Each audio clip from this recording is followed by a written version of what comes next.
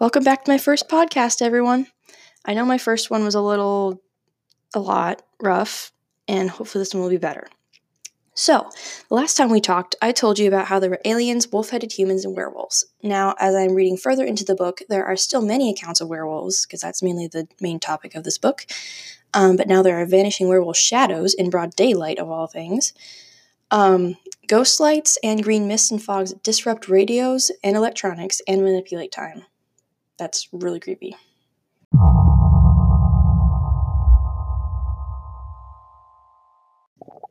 This part of the book was a little slow to me, but still amazing. I definitely loved the manipulating time fog chapters. That's just creepy. Like, imagine if you were driving and suddenly a green fog rolls in and takes over your car and makes the radio fritz out, the engine in your car to stop, and all the electronics in your car, like your phone, just stop working. And to make things even more weird, you come out of the fog and find out you've been gone for like 2 hours. How does a fog do that?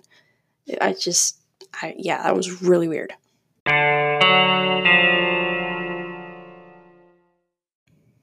So, reading through this book, there are still a few questions that I've come up with that haven't had any answers yet.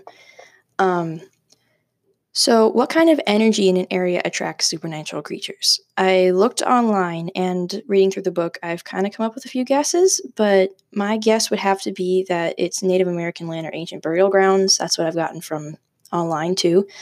But if any of you have anything that might relate to that, please leave it in comments or anything on my website, And another one, what the heck are dimensional portals? I mean, how do they form? Where do they choose to form?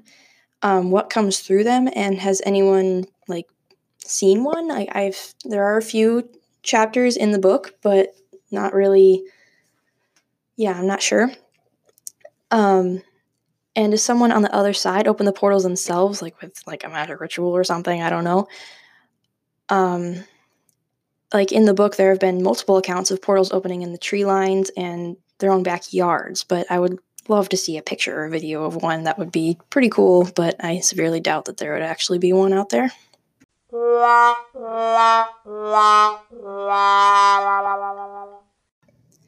And my other question is, what did the ancient peoples, more likely Native Americans, think of the supernatural? If they saw one, what would they think? Would they think it's, something from the gods, or would they actually think that it's what they saw and maybe make up a few stories about it, to tell their kids, around the campfire? And I'm sure there's multiple accounts out there, multiple stories, online and in books all over. And I would love if anyone knew of any good ones, please let me know. So this podcast is mainly all about my questions and what's been happening in the book. So I hope you enjoyed. And if you want to let me know your opinions about my questions, I would love to hear it.